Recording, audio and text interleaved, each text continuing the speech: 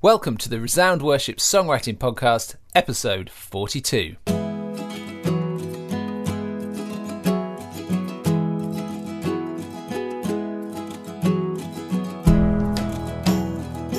I'm Joel Payne. I'm Sam Hargreaves. And this is a podcast to equip and inspire grassroots songwriters serving their local church. In this episode, we will be attempting to define a congregational song and dissecting the classic How Deep the Father's Love, as well as responding to your comments and queries. Hello, Sam. Hello, Joel. Thanks for having me back. I got a bit worried after you had Chris and he was so good in the last podcast. I thought, Joel's not going to want me back anymore. You see, Chris. now I don't feel so bad about thinking that. No, I didn't think that. Did you listen? Did you listen to it? I did. It was very good. Yeah, cool. It was really cool. Yeah, Chris was a natural, I thought. And it was all just designed to make you jealous that you weren't in Grand Rapids with us. Yes. Well, that worked. I was very jealous. That sounded awesome. It was fun. I enjoyed that. It's really helpful to be able to debrief something. And I suppose it's a nice double whammy if your debrief actually serves as potentially useful content for other people to listen to. It could be very boring, couldn't it? So while I've been off sunning myself in snowy Grand Rapids and other such things, what have you been up to, Sam? Well, I just came back from Brussels. So we went to a church called St. Paul's Tervuren. I think I'm saying that wrong, just outside Brussels. And it's an English-speaking Anglican church, serving mostly kind of expat Brits, although they've got people from other places as well. Yeah. And we did some worship training on the Saturday, and then we led the service on the Sunday morning, and Sarah preached. So yeah, it was really good fun. How cool. Brussels. I'm off to do a day in Great Yarmouth this weekend. Well, that's pretty much the same. I mean, to be completely honest, it was exactly like people say when they go for work trips and they say, I didn't actually see much of the place. Right. I mean, we went out for a Belgian beer in the evening on Saturday in a nice sort of taverna sort of thing. They probably don't tell it taverna. Any language they speak in Brussels, Belgium. It's but like Latin or something, is it? Yeah, I don't know. Anyway, it was a sort of pub thing, but it felt Belgian to me. Yeah. But other than that, it was pretty much, we saw the inside of a church and met some English people. So, Yeah. But it was good. Cool. And we've also we put out this Lent resource at the beginning of the year called Worship in the Wilderness, and so we've been getting feedback from that. And we went to London School of Theology and did the Tuesday chapel, and used all of that material. So it was really encouraging to see that kind of work in front of people, and the feedback's been really positive. So we're thinking about whether we might do something similar for other times of the year, maybe Advent or something. Is that all entirely intended to promote your song? Worship in the Wilderness. Yeah. No, it was a happy coincidence that I had a song which was exactly on that theme. But I could do that. I could invent entire resources around. What could the next one be? Christ was raised. I could Yeah. do a whole Easter season on. Yeah, Christ was. Yeah, that's a good idea. I like that. Yeah. Maybe take some of my more obscure songs as well. Yeah. That's a good idea. The God's Great Masterpiece one, and Yeah. write a whole season on that. How about you, Joel? Me. Well, as you know, since I last saw you, I've been gallivanting away. Did you listen to the Wendell Kimbrough interview? Yeah, that was very good. He's good, isn't he? Yeah, he's great. I've got a lot of time for Wendell, and I loved the way he talked about the Psalms and this idea of how he re-expresses them. Really helpful. What have I been doing? I've been kind of getting us going with a new project for the Resound writers. Yeah. And which we are going to... So our focus for the next however many months is we're working on a series called Eco Songs, which, as you know, Sam, is what it sounds like. Songs with a low carbon footprint. No, songs, obviously, worship songs that cover some of those themes of creation, care for creation, human responsibility, and that kind of stuff. And so we did a first for us. We had an online theological seminar. When was that? Last week. And so we got together, Sam was there, we got together about 7 of us, I think, which is just about what Skype could handle. Went pretty well. And we had done some reading of academic papers and stuff, and then we just talked about the whole theme because we sort of recognise that we all kind of know. We've got some vague ideas about it, but it's one of those themes which is sort of quite easily driven by just sort of general popular thinking around recycling and etc. And maybe we're not particularly clued up on what is a good theological, biblical approach to it and understanding. So we decided, well, let's check this out, and then let's just talk about it and try and refine our understanding and try and stimulate some ideas and stuff. So I thought that went pretty well, didn't it, Sam? I felt like there was a variety of not that anyone was majorly against the idea. I guess that could happen, but it was more some people saying, well, I've never actually really thought about this, and other people saying, well, I've thought about it a lot and I've tried to write songs and they still, it's still really, really hard to do. So I think we all came away with a commitment to just try to write those difficult songs, and to make them as approachable as possible. Yeah, so that's cool. And I've also been working on a thing that we're going to launch relatively soon, which is a thing called Resound Worship Partner Churches. So we're starting to build a little scheme where we just kind of try and get in partnership with churches, because I think as an organisation we want to operate with the mandate of the churches, with the support of the churches and for the churches. And so that means kind of support in various different ways, which obviously we part of what we do, we look for financial support, but also one thing we're going to start introducing more is consultations with the churches. So actually having these partners who then become consultation partners. You've done this sort of thing before as well, I think, haven't you, Sam, where we then have people we can approach and say, look, we're thinking of doing a series on this or songs about that. Tell us about your church. Tell us about how this works or what you've done or what your needs are and so on. Yeah, that's really helpful.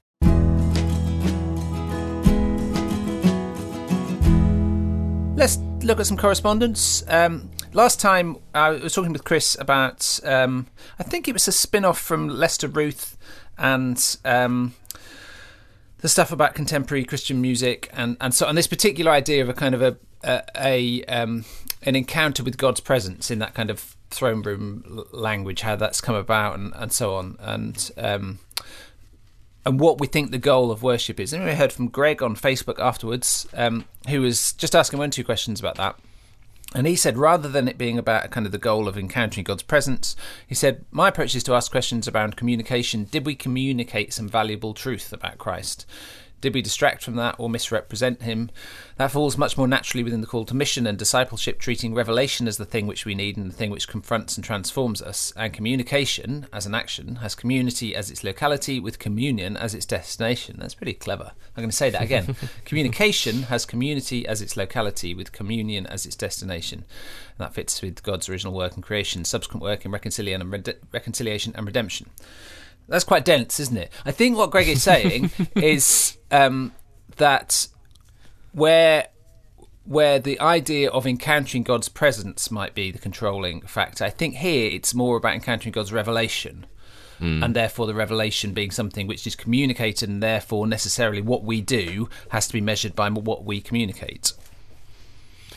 Yeah, I get that, and I think it could be a helpful corrective if people are going too far down the line of, did we sort of almost manipulate God's presence, or if that was a concern. I think that it would be fairly easy to fall too far into Greg's position as well, and just to talk about communicating revelation. There's as an often quoted thing about revelation and response in worship, that in the Bible you see people have a revelation of God and then respond. And my feeling is that most often churches fall into one trap or the other. So they just come and say, come on, let's respond, God is so good, let's meet with him, and actually haven't done the revelation part, or they're so concerned about getting their revelation right that they forget to respond. So I would feel that it's kind of good to hold the two in balance. But there you go. We are the lukewarm middle ground of the Resound Worship Songwriting Podcast. No, we are the exciting tension in the middle. That's it. Sorry, that's far more exciting. And Sam does mean that, actually, for what it's worth. I mock him, but he lives in exciting tension the whole time. So I might fall off my chair at any moment. Let's dissect a classic. Dissect a classic. Our classic this time is Stuart Townend's "How Deep the Father's Love for Us" from around sort of 93 or 95, that sort of time. We actually interviewed Sam. No. We did interview Sam, but we also interviewed Stuart very early on. I think it's sort of episode 5 or 6 on the podcasts. And I went back and had a listen to it because I remembered he talked about this song. So I thought I'd just go back and have a look and see what he had to say. So I do recommend digging back through the archives and listening to that. It's a really good interview, actually. And he said various things. One is that this is the song that has most prompted people to say to him, "I thought you were dead." I thought it was written a long time ago. But he described where it came from. He said essentially it was a melody that just popped into his head, and he thought, "Oh, I like that," and he thought, "I must have stolen it from somewhere." So he played it to various people to see if anyone recognised it. No one did. He thought, "Oh, that's pretty cool." And then he said, and this is something which, let's be honest, is very annoying about Stuart. He said the words came fairly easily. Which is, he said the same thing about "In Christ He said Alone." it's a Muttley there. Yeah. So he basically had this melody, kind of came to him, and then the words kind of came to him. So there you go, job done. He did say this definitely where his kind of metrical hymn writer journey began. It came as a bit of a bolt out of the blue because he was writing other styles and other kinds of songs. And he did say he was very much in a songwriting place, so it's not like he wasn't in the world of songwriting. And interestingly, he said he played it to Dave Fellingham, who said, "Yeah, it's all right," which seems to be generally what happens with great songs.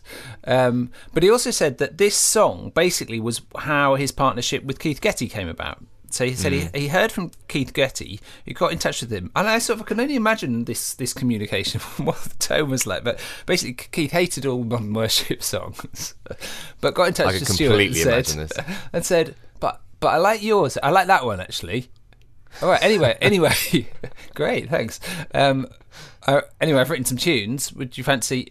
And he said, "Yeah, sure. Send me them." So he sent this. I think he sent a CD or something with a few tunes on it. And the first one he listened to was what became "In Christ Alone." And there it began. And this, incredibly productive Lennon-McCartney of the worship world was born. And interestingly as well, Isaac Wardell, on one of our interviews, he picked "How Deep the Father's Love" as the song he'd love to have written. Yeah.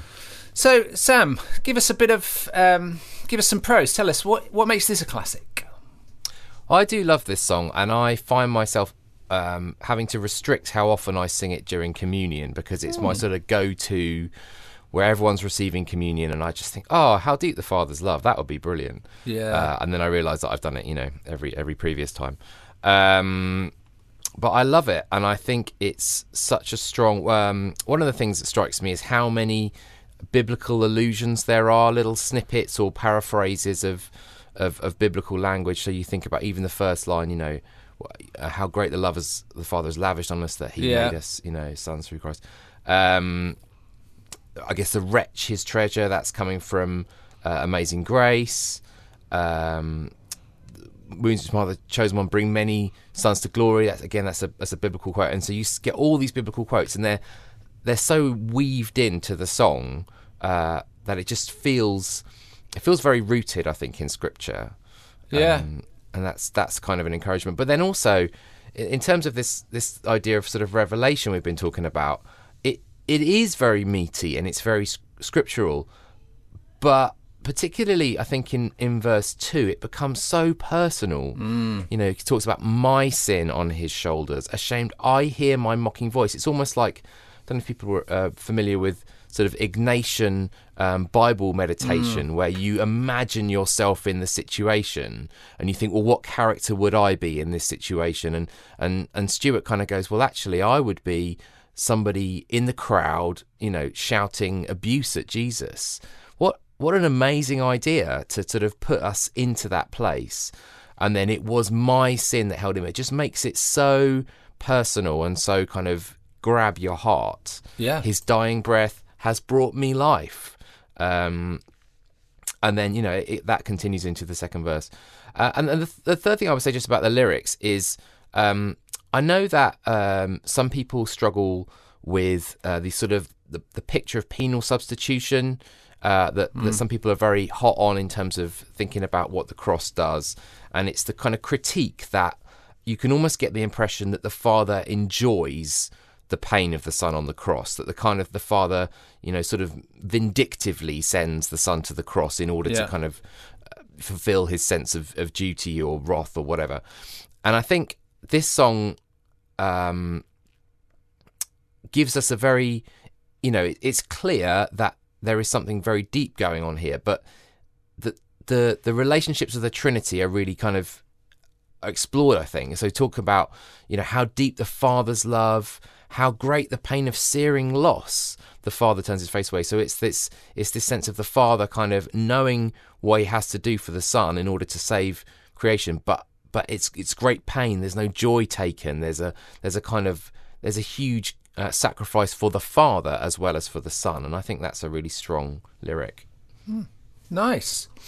I think. Obviously, there's the thing about the very repetitive shapes in it. So it's a key thing because it's quite complicated words. The words are so rich and dense. The actual there's just a da da da da da da da da da da da da da da da da. It never varies from that, which means the moment you've got it, and also obviously you repeat the tune several times, and it's that classic AABA thing, where even in this case B is quite similar to A's.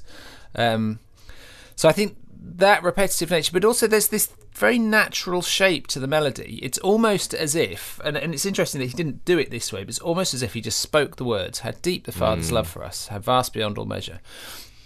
And the naturalness of it is also the fact that it's got this odd timing in it, hasn't it? So it does these bars of, I can't remember what it is now, is it 3 and 4, 3 and 2, something like that, where there's a thing as a songwriter, as a musician, where you can either force something into a meter, into a rhythm, and often it's into a 4/4 or 3/4.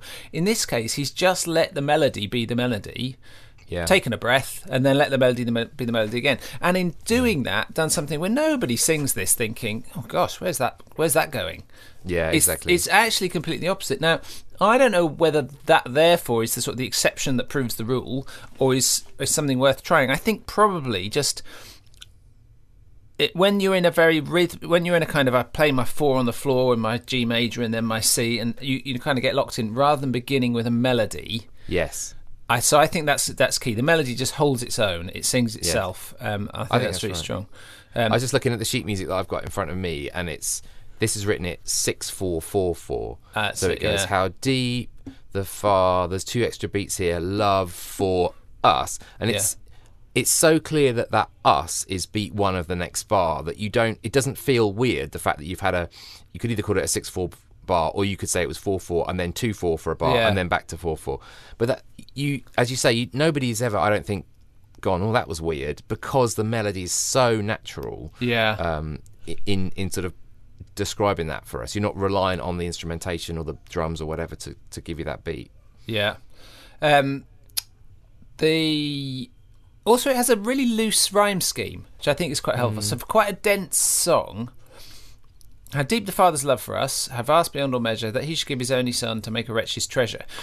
Lines 2 and 4 rhyme, but really they're the only ones in any particularly concrete way, because then you get, how great the pain of searing loss, the Father turns his face away, as wounds which marred the chosen one bring many sons to glory. So glory away is a sort of half rhyme, but also they're offset rhythmically, so in a different place in the line. Father turns his face away, bringing sons to glory. That didn't illustrate it very well, but you see what I mean. Same verse 2. Shoulders, well, that rhymes with scoffers, that's very loose. I'm not sure whether cross and voice are supposed to be a bit of a half rhyme, but then held him there, accomplished, brought me life, finished. So you've got accomplished and finished. Anything, wisdom, Christ, resurrection, reward, answer, heart, ransom. I mean, it's out the window. But there's a vague kind of sounding rhyme in there. Well, what that does is, if you can get away with that, it just frees you up to write good lyrics, because you're not hemmed in by having to acutely rhyme one word with another one. So I think that's the strength of this song, the way it does that. And then what I was going to talk about was verse 2 as well, Sam. So you've stolen. Oh, you've I'm stolen my sorry. thunder. Well, but I think it shows a bit of the.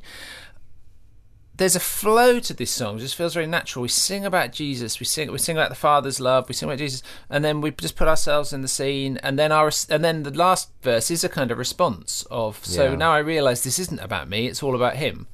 And maybe there's something about the speed with which she wrote it, just letting it kind of fall out. That means it has quite a natural flow as you go through it. There's a movement through the song. Well done, Stuart. Pretty good. Well done. Stuart, Not bad. Stuart, let's go back now. He brings this to our songwriting group and he plays it to you, Sam.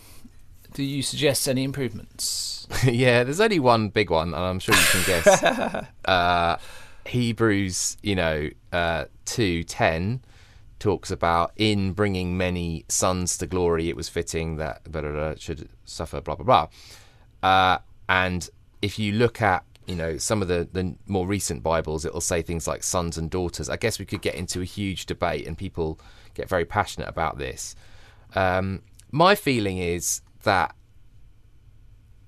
modern language has changed, and I can see that there are appropriate times to use the language of sonship. Yeah. But actually, for a lot of people coming into church, they will just simply not be used to using the language of son to equate with child. And so 50% or more of your congregation can immediately go, what? Why sons? Why not sons and daughters? Why not children? Now, obviously, you then fall into the issue that it doesn't scan as well. Yeah.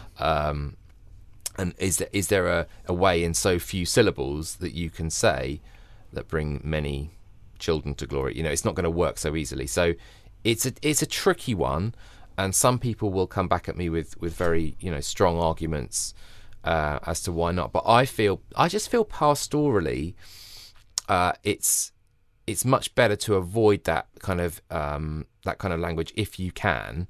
Especially when it applies to us, because somebody else might say, well, hang on a minute, the whole song starts, how deep the Father's love for us. Why are we using, patriarchal language for the Trinity? I think that's a whole different conversation. Yeah. I think it's a good starting place is to say, at least when we're talking about us, let's be inclusive and avoid sons when we could say something else. Yeah, I would think with that line, I would say, I would identify the problem that you have done, and I would say, is this the what do they call it? The hill to die on? How important is this line to the song? Well, does it really? If you had a different line there, is this song going to be any weaker? And I would say no. I don't think it is. I don't think that's the crucial line. Although of course there's a really good point in there, but I think you're absolutely right. In that context, there's nothing about being sons and heirs and all other cultural stuff. I think it's just it's an expression. Was that it? I had loads. Yeah, I'm sure you can think of other no, things. I didn't really. I mean, one of the things is, I suppose, would be, the people say that the "I thought you were dead" thing. It's because it is written in a sort of, there's an archaic form and there's archaic language, and I think what Stuart has actually done since this one is he's found his voice within the hymn form. I think in this one he actually writes in quite old-fashioned language as well. So to make a wretch his treasure, the pain of searing loss, wounds which mar, there's quite a lot in there in terms of it's language that sounds like it's from a hymn. And I think I do see this as part of a songwriting journey, but those are the bits I think I would come back to and say, are you trying to write an old hymn, or are you trying to write a song from today? It's difficult, isn't it? Because it's so fantastic, and the thing is, we actually love it as if it were an old hymn. That's the funny thing about this one. To me, this goes with Amazing Grace. It does, and when I survey the Wondrous Cross, it's got that kind of Wattsy kind of quality. And if you were, I don't know, putting together a Good Friday service of hymns, you would happily put this in and not bat an eyelid, really. You're right. It doesn't feel like it was written today. It feels like it has a kind of old soul quality about it. Yeah. And the other thing I would have asked questions about is some of the bits of theology in it. that are sort of in some ways are hinted at, or sometimes. So, for example, how great the pain of searing loss. There's a sort of. So you pick that out as a quality, and but it would be something I would want to push at and test and say, look, this whole thing of does this cause pain to was it a loss for the father, or does it cause pain? Did the father turn his face away? Where does that come? And I know it's like two steps removed from the biblical text. It's a sort of, my God, why have you abandoned me, and so on. But those kind of things, it was my sin that held him there. Well, was it my sin that held him, or was it actually his love that held him there? And so there are subtleties that are poetic, but I would want to test those and say, and I tend to say, and I do this with our writers, I tend to say, have the courage of your theological convictions. If this is your, because I'm aware that we have different standpoints on various bits and bobs, and there'll be some stuff that we don't want to, we really want to be together on, but other bits where just, okay, where is your standpoint, and are you consistent, are you clear, and is this actually what you're trying to say, and then it says, can you back it up somehow? I was reading the other day, Tom Wright has written one of his little For Everyone commentaries. The whole point of the cross is that the weight of the world's evil really did converge on Jesus, blotting out the sunlight of God's love as surely as the light of day was blotted out for 3 hours. The sins of the many which he is bearing has for the first and only time in his experience caused the cloud to come between him and the Father he loved. So Wright's pretty clear there that he thinks that there's a sort of separation between the Father and the Son, and I think you're right that some of these things are more kind of post-biblical doctrine and discussion around the text, and I guess we, like you say, we have to do that knowing that, okay, this is a point of view on what the cross was about. But it's a pretty strong go at that, I think, with this song. On this episode, we are going to attempt to define a congregational song. And this comes out of a discussion that happened in the Liturgy Fellowship group on Facebook, where somebody just asked the question, hey guys, how would you define a congregational song? And as you can imagine, lots and lots of worship leaders and songwriters and more decided to pitch in. And I thought, well, what a fascinating question. What a simple question that probably or possibly has a complicated answer, but is very important. Yeah, it's very important for what we do. So, what is a congregational song? So, we thought, well, we'll ask our listeners and friends on social media, and let's see what some people come up with. And we thought we'd have a little look at those, and then we'll sort of comment as we go, and then Sam and I will also try and wrap it up into something nuggety and perfect and unchallengeable. Maybe. So let's start. Stuart, I've got a few here actually, because these kind of go together. Stuart says, here's my attempt at a definition. A song that in both content and style allows the gathered people of God to together praise the Lord and build one another up. James says, I would add to that, on the practical note, a song that could be sung by a congregation, i.e. doesn't need a soloist to do a large amount of it. And Sarah said, I would also add for that, it's a song that can be sung by anyone, i.e. no specific parts for alto, sopranos, etc. Men, women parts are generally considered okay, but they can be a pain with small congregations. So, sorry, it's quite a lot there, Sam, but as a starting point. Well, I think this is the challenge with this one, because actually for every rule, then you start to think of an exception. You throw in a caveat, Yeah, I mean, Sarah's point, not specific parts. I get what she's saying entirely, but Geraldine and Kerry wrote a great song that's on the Resound site called Spirit of God.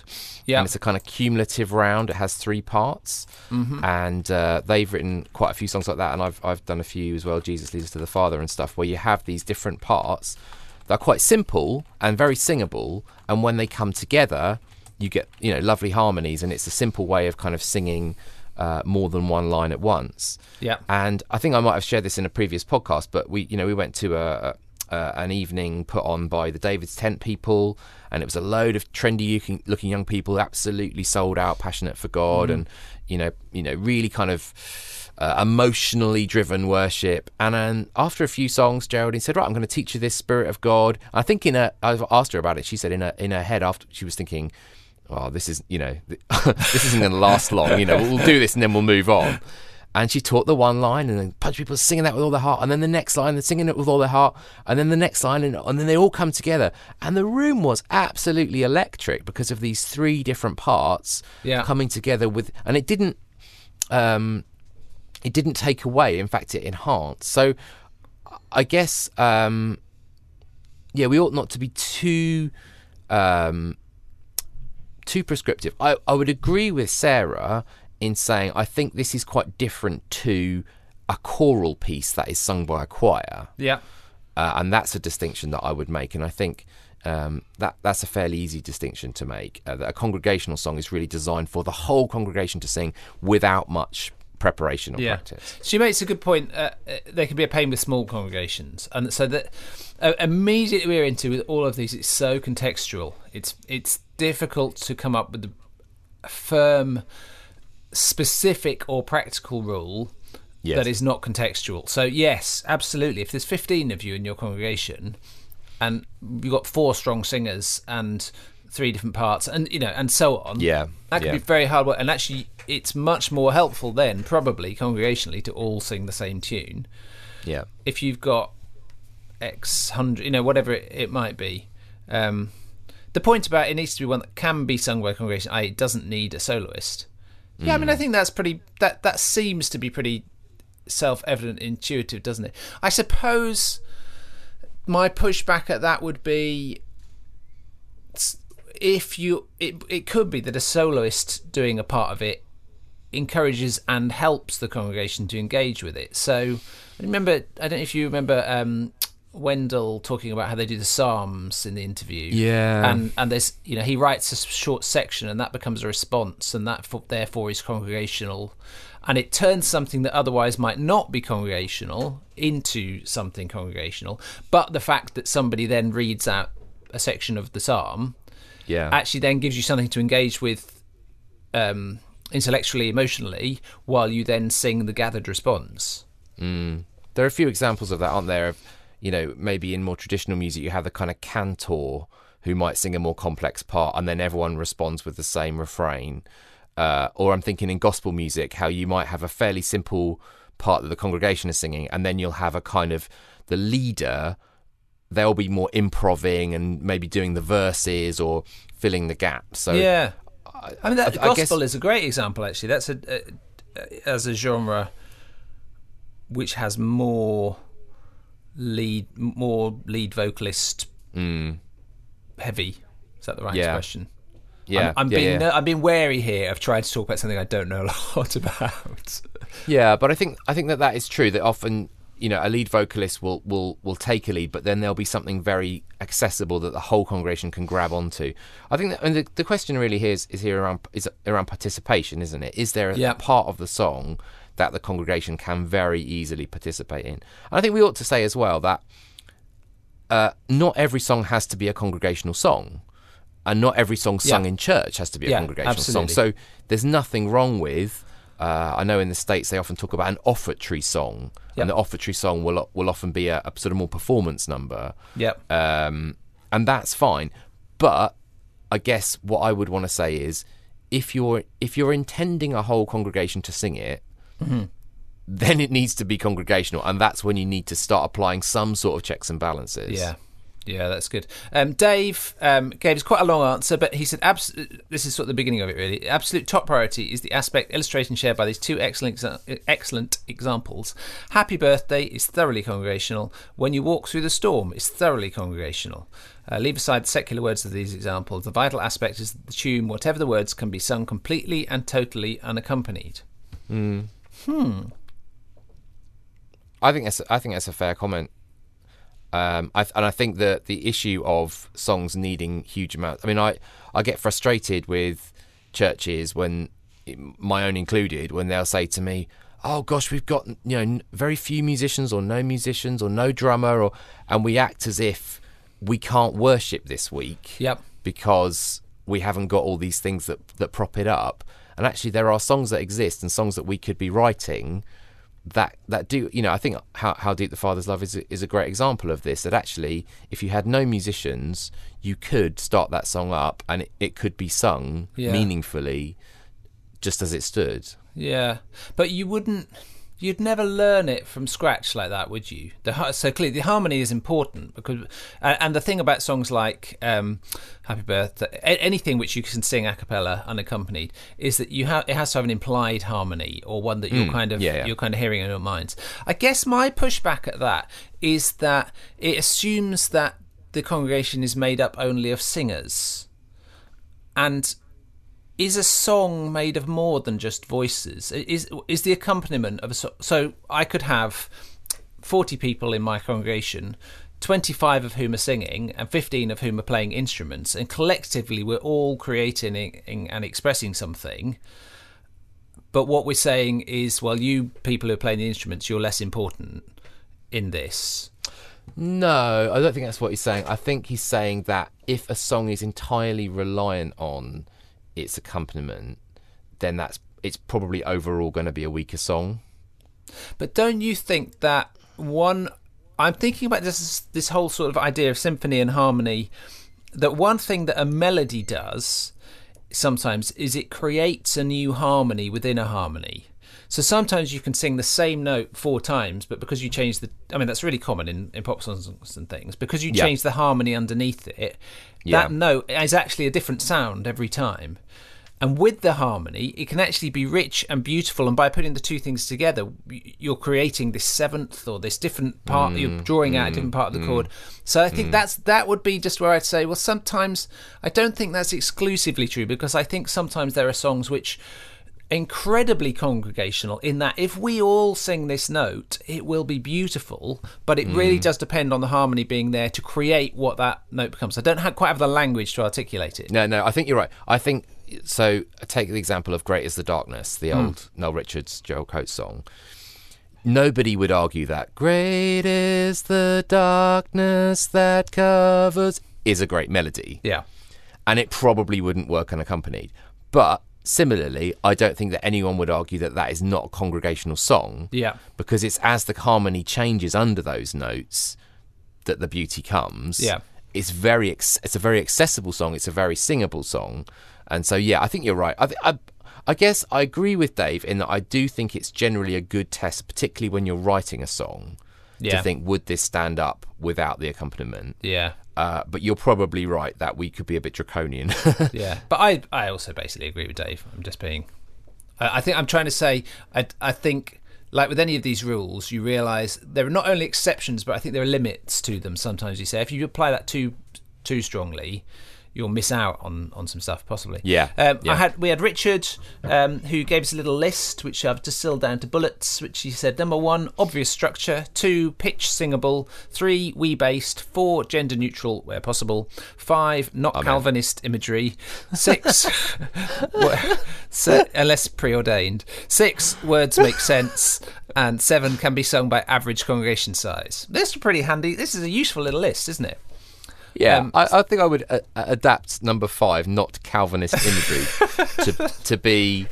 I think we've talked about before about being aware of contentious theology. Yeah, and so I don't know. Take an example, like people's views on the end times. Yeah,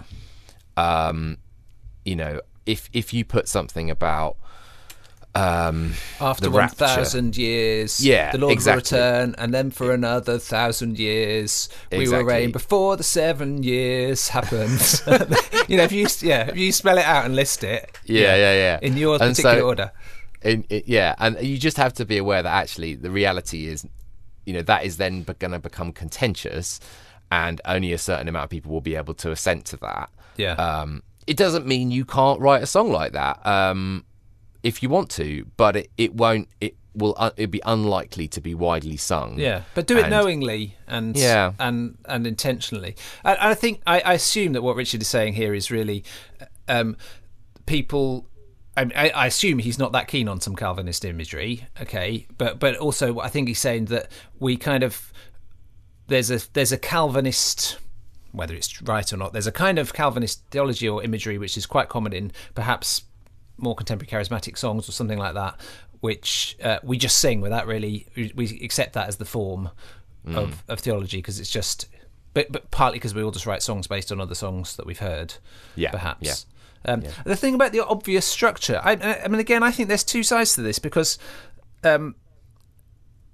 there's a thing about wanting a song that you can pick up quickly and easily, and that's fine. But not all songs have to be that. You know, if you sang the same song every week for 10 weeks, then it can be quite complicated and you'd all learn it, and then it would be congregational. So the point at which you know it and you're no longer learning it could happen halfway through the first verse, or it could happen 3 weeks in. And I know there are then questions about, okay, say somebody else comes in from the outside, but then somebody else coming in from the outside is always to some extent going to have a period of learning and not understanding or not knowing what things are. So you're always setting a bar somewhere. You know, in terms of what you're saying is acceptable, because obviously the far extreme of that is we'll only ever sing songs that everyone in the country knows, which limits it to 3 or 4 hymns, and probably nobody thinks that. So I mean, his point is about songs that have lots of little extra bits, little tags and bridges and pre-choruses. Yeah, but again, they're only not congregational if the congregation can't follow them. Yeah, and we have to be realistic that different churches have different aims when they come together to sing. And we talked about this earlier with Greg's point about, it's all about communicating the truth.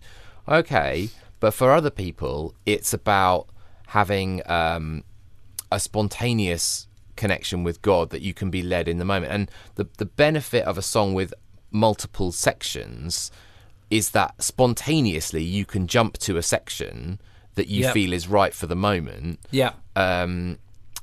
And so you've got a degree of kind of prepared spontaneity within the song because it's got this variety. Yeah. So I think sometimes we have to be aware that, okay, well, that song's not for my church because my church is not trying to do that. Yeah. But it doesn't mean the song's not useful in another context. Yeah, that's true. Pitch, singable. Yeah. I mean, I think this would be one of my big bugbears, one of my hobby horses, a hairy hobby horse or a big bugbear. The pitch has to be singable in order for it to be congregationally sung. So, you know, we've already talked about you could have a part of a song which is not congregationally sung and it still be a congregational song. I think we can think of ways that might work. But essentially, for it to be congregationally sung, and I think this is pastoral as much as it is worshipful, in the sense that I think it's important if what you say is you're bringing a sort of united congregational offering of worship to God, then you've got to be able to use everyone's voices and so on, allow everyone to do the best they can. But it's also pastoral in that there's something excluding about certain kind of songs. Do you remember our interview we did really early on in the podcast with Ruth King Goddard in Seattle? And she brought the vocal range sort of right in, because what she did was talk about effectively the difference between your personal voice and your performance voice, and the fact that our personal voices within a certain range, where we're not basically giving it we're not doing the diva, are quite similar in range. But when we do the diva, well, some people can go off into the stratosphere or down to the, you know, whatever it might be. And therefore, this is the challenge, if you want to be sure everyone in the congregation can sing every note, you're not left with many notes. And then you hold that intention with the art of the thing, I guess. Yeah.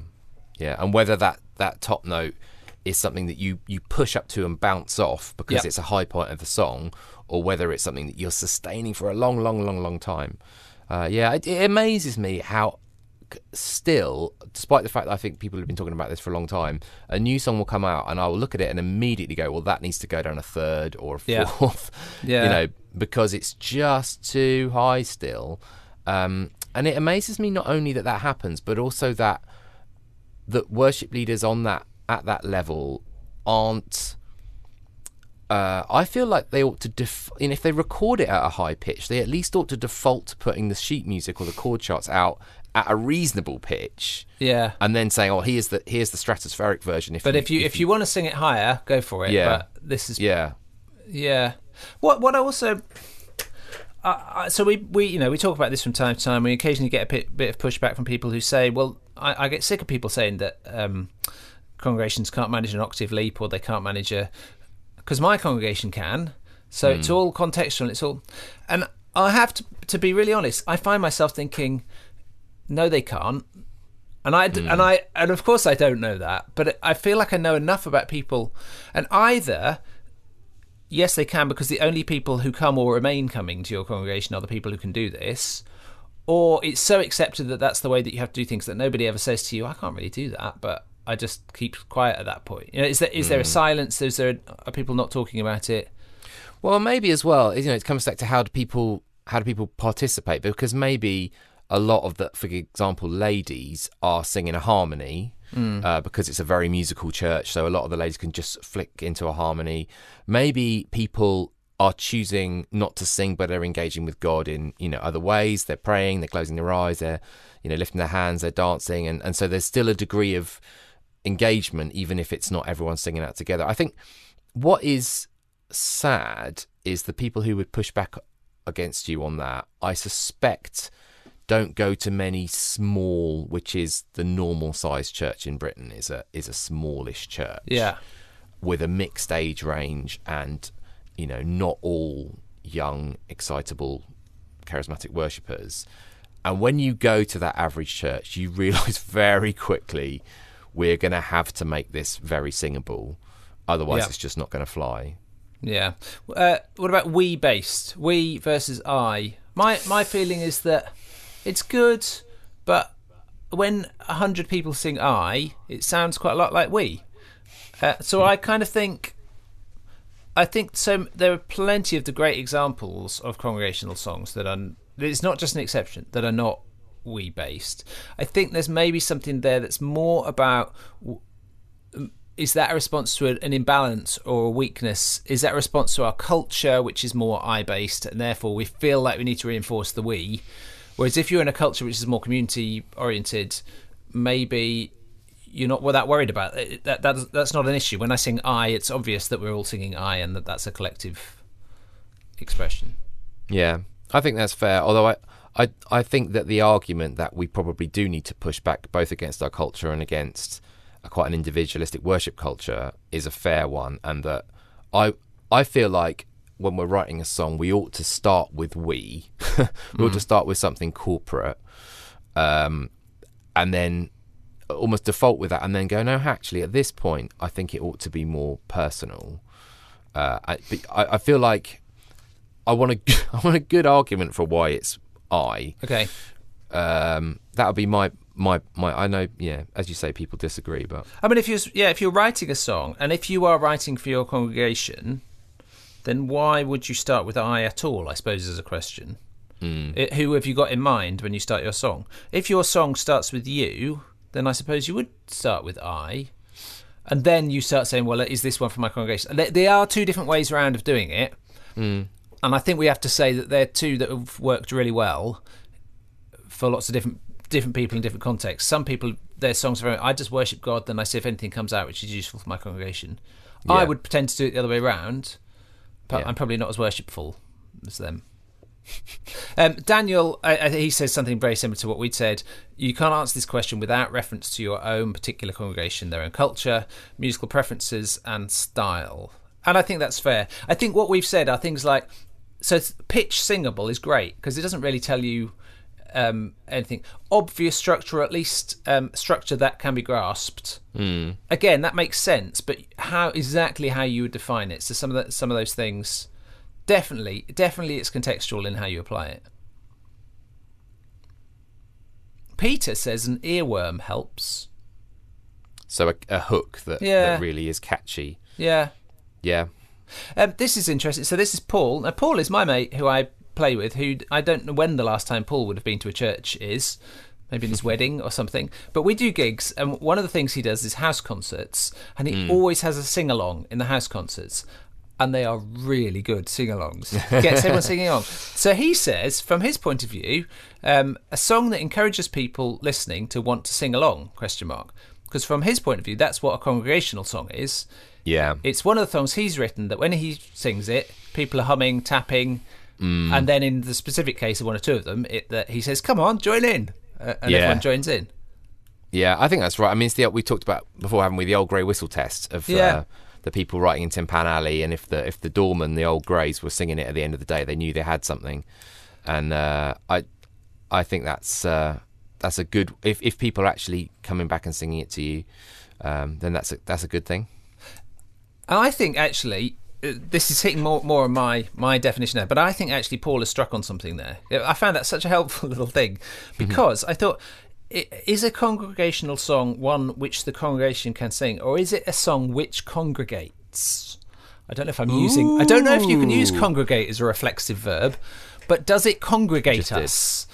Yeah. And therefore, actually, a song that's catchy, that encourages people to want to join in, the song does some of the work of bringing a disparate group into a gathered voice, yes, and expression. Then I think maybe that is a congregational song. Can we trademark that or anything? That's really good. But what I think you're doing there is you're giving quite a high value to music. You know, I think there's a danger with some of the ways we use music in the church, is that they become almost propaganda.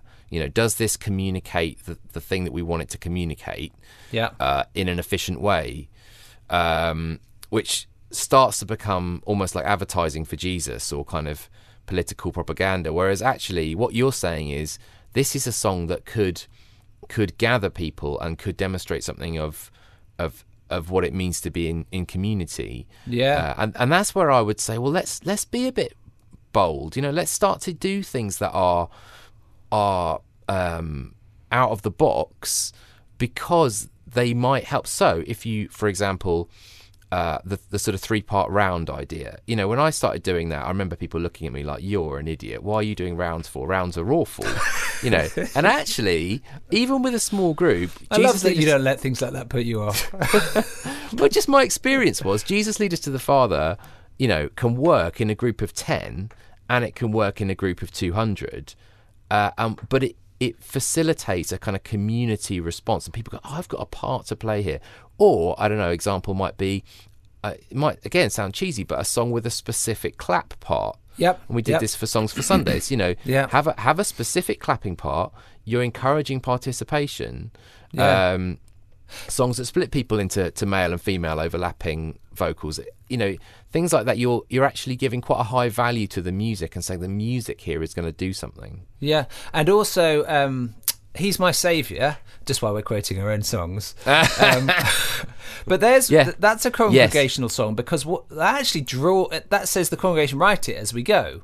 That really draws out, but it is a song, but it's a congregational experience and encounter as much as it is a song. If that makes sense. Yes. Yeah. A song which congregates musically, which lyrically, which gathers us, and so that puts limits on it. You know.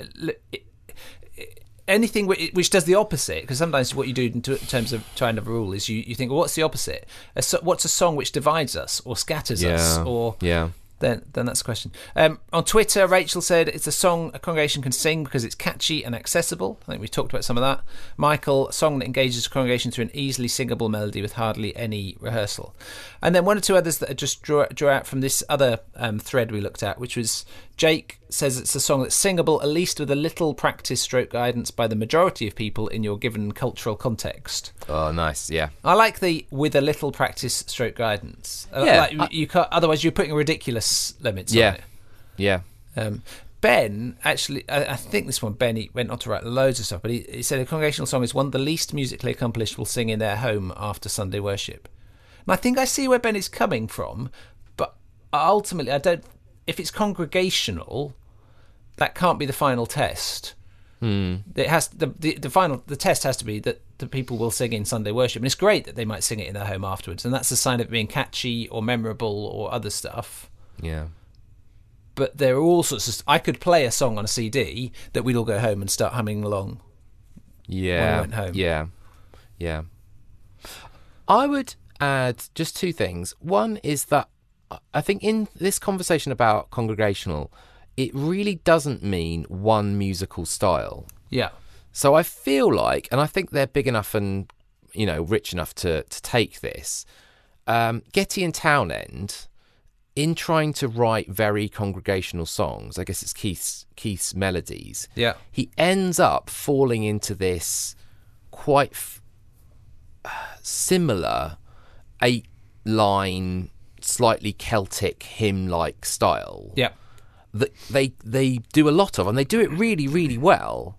And I know they've done other stuff as well, but it feels to me like it's a danger that you go, right, I've got to write congregational songs, and therefore they've all got to come out the same cookie cutter. Yeah. And this is where I think the people talking about, their local context is really important, but also to say, there could be, an African song that is so catchy and so accessible, or there could be something like, Ode to Joy, which is so accessible, or there could be something that is very similar to, so we've heard on the radio, the pop song, or I really don't want us to go down the line of saying, well, a congregational song has to be this one style, because I think there's so many different ways to approach it. Yeah.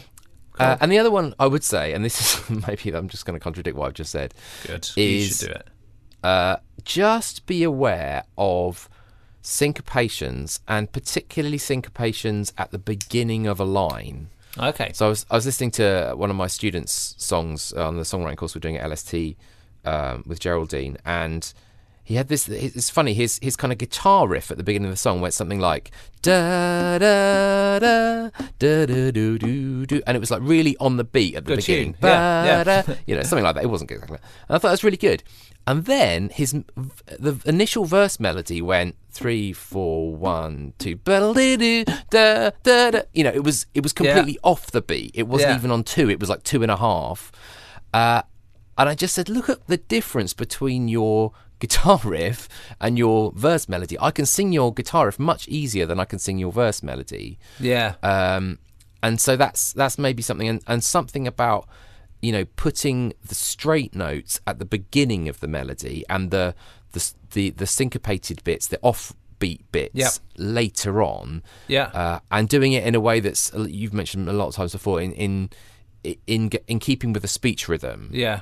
So make it syncopated because that's how you would say it. And then it feels natural, and then it's easy for the congregation to grab hold of and sing. Yeah. And this is where we find ourselves moving into the line between what's a good song and what's a congregational song. So a congregational song, probably there are certain things you could do which are bad songwriting, which mean that a song will just never really be congregational because no one can really pick it up, or no one can really agree with it, or no one can really, a bunch of stuff like that.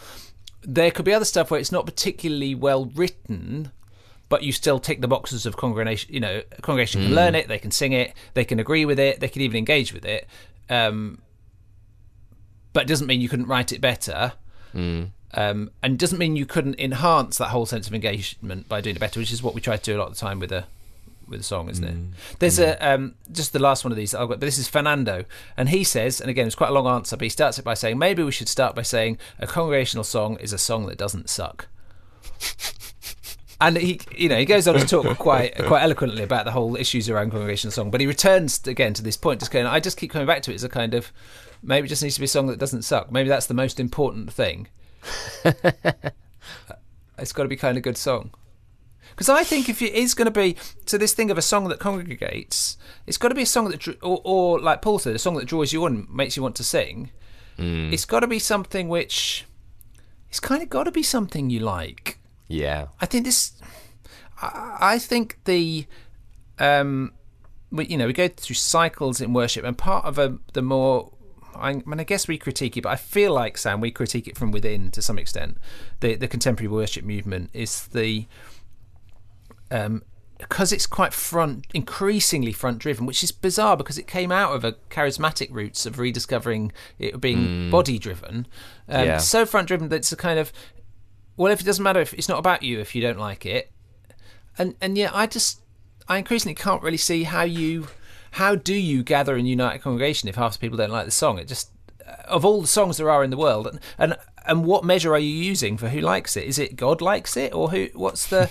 So it might as well be one which we like. And then the other thing I thought, moving into our own thoughts, is a song. A great congregational song is one which is owned by the congregation, where they think, this is my song, this is our song. And I was thinking of, somebody mentioned this in one of the posts I was reading. You play the first line of a Beatles song in a group, in a room full of 30 people, and then listen to them sing a lot. They just keep going. They keep singing it. In fact, we did this at the gig on Saturday. Paul did this at one point. He just started playing the beginning of Blackbird, And suddenly the whole room was singing, and I was thinking, Yeah. you never play a Lennon-McCartney song before yours. But anyway, but there was a kind of, hey, this is our, and it's that thing of harp music, isn't it? And so this is the harp music of our culture, and that's what Lennon-McCartney is for a lot of Western, pop music. This is an our song. I'm done. You got anything else to add? No, it's good. It's great. There you go. There you have it. In a very tight half an hour or so, I think we defined in a very nuggety way what is a congregational song.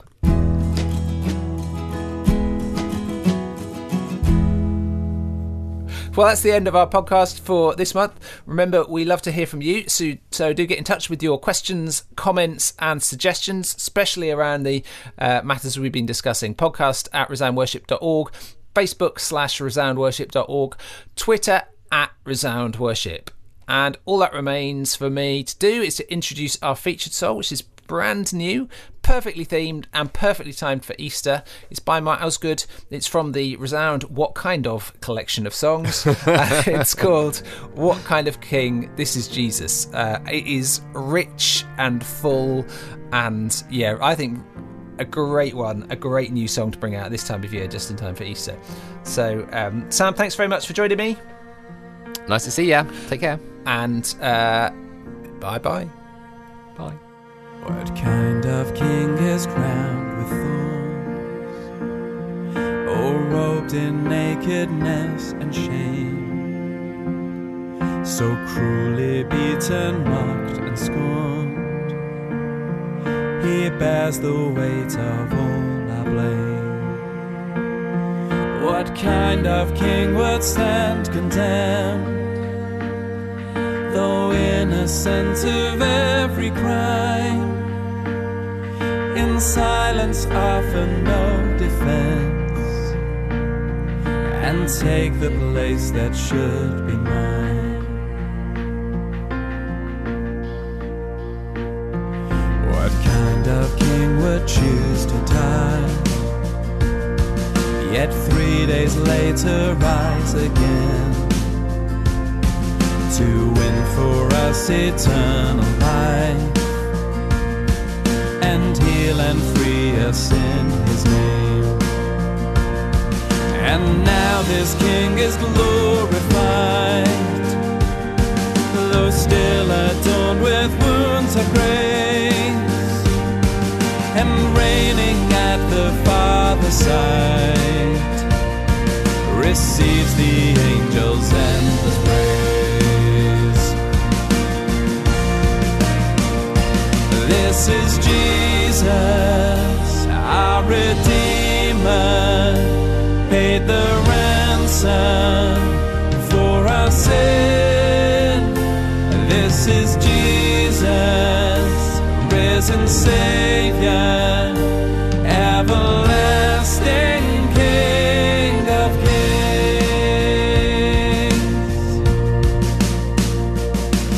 We know our King will soon return to right the wrongs of history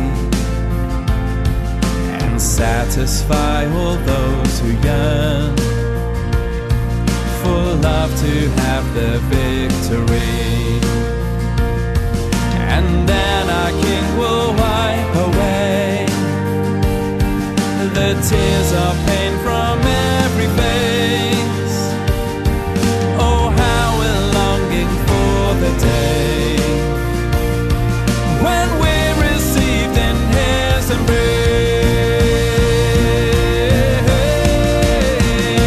And this is Jesus, our Redeemer, paid the ransom for our sin. This is Jesus.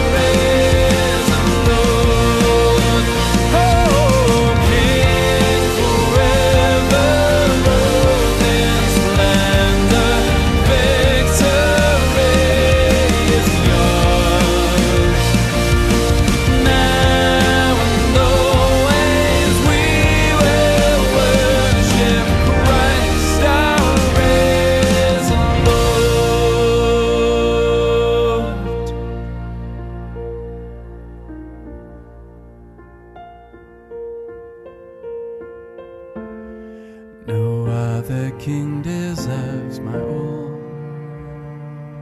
for he alone was sacrificed. Lord Jesus, I will heed your call and give my heart, my soul, my life.